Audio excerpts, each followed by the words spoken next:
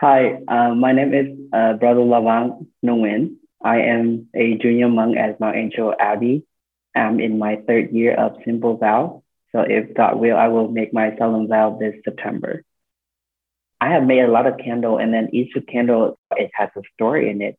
And then Saint Joseph has done so much to us, to our monastery, and to me personally. When I encounter my difficulty, I look up to him as a father, as a son to his father. So I pick out the fragrance first, and then the fragrance, is kind of remind me of someone who is gentle, like a father. And then it remind me, oh, this fragrance it smells like flower to me.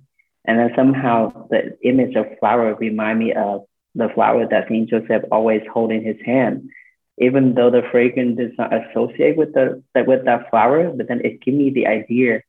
I have made so many candles, but then there was not one that dedicated to Saint Joseph. And then Joseph is just a beautiful example in our lives of how we should encounter Jesus. He wasn't mentioned much in the Bible, but then Jesus loved him as as a father too. And then through him we can encounter Jesus. So we just follow his example through our humble work, through our prayer, and to be ready to carry out whatever God asks of us. So that's why when I think of that, I was like, I should dedicate this candle to Saint Joseph because he have helped us so much.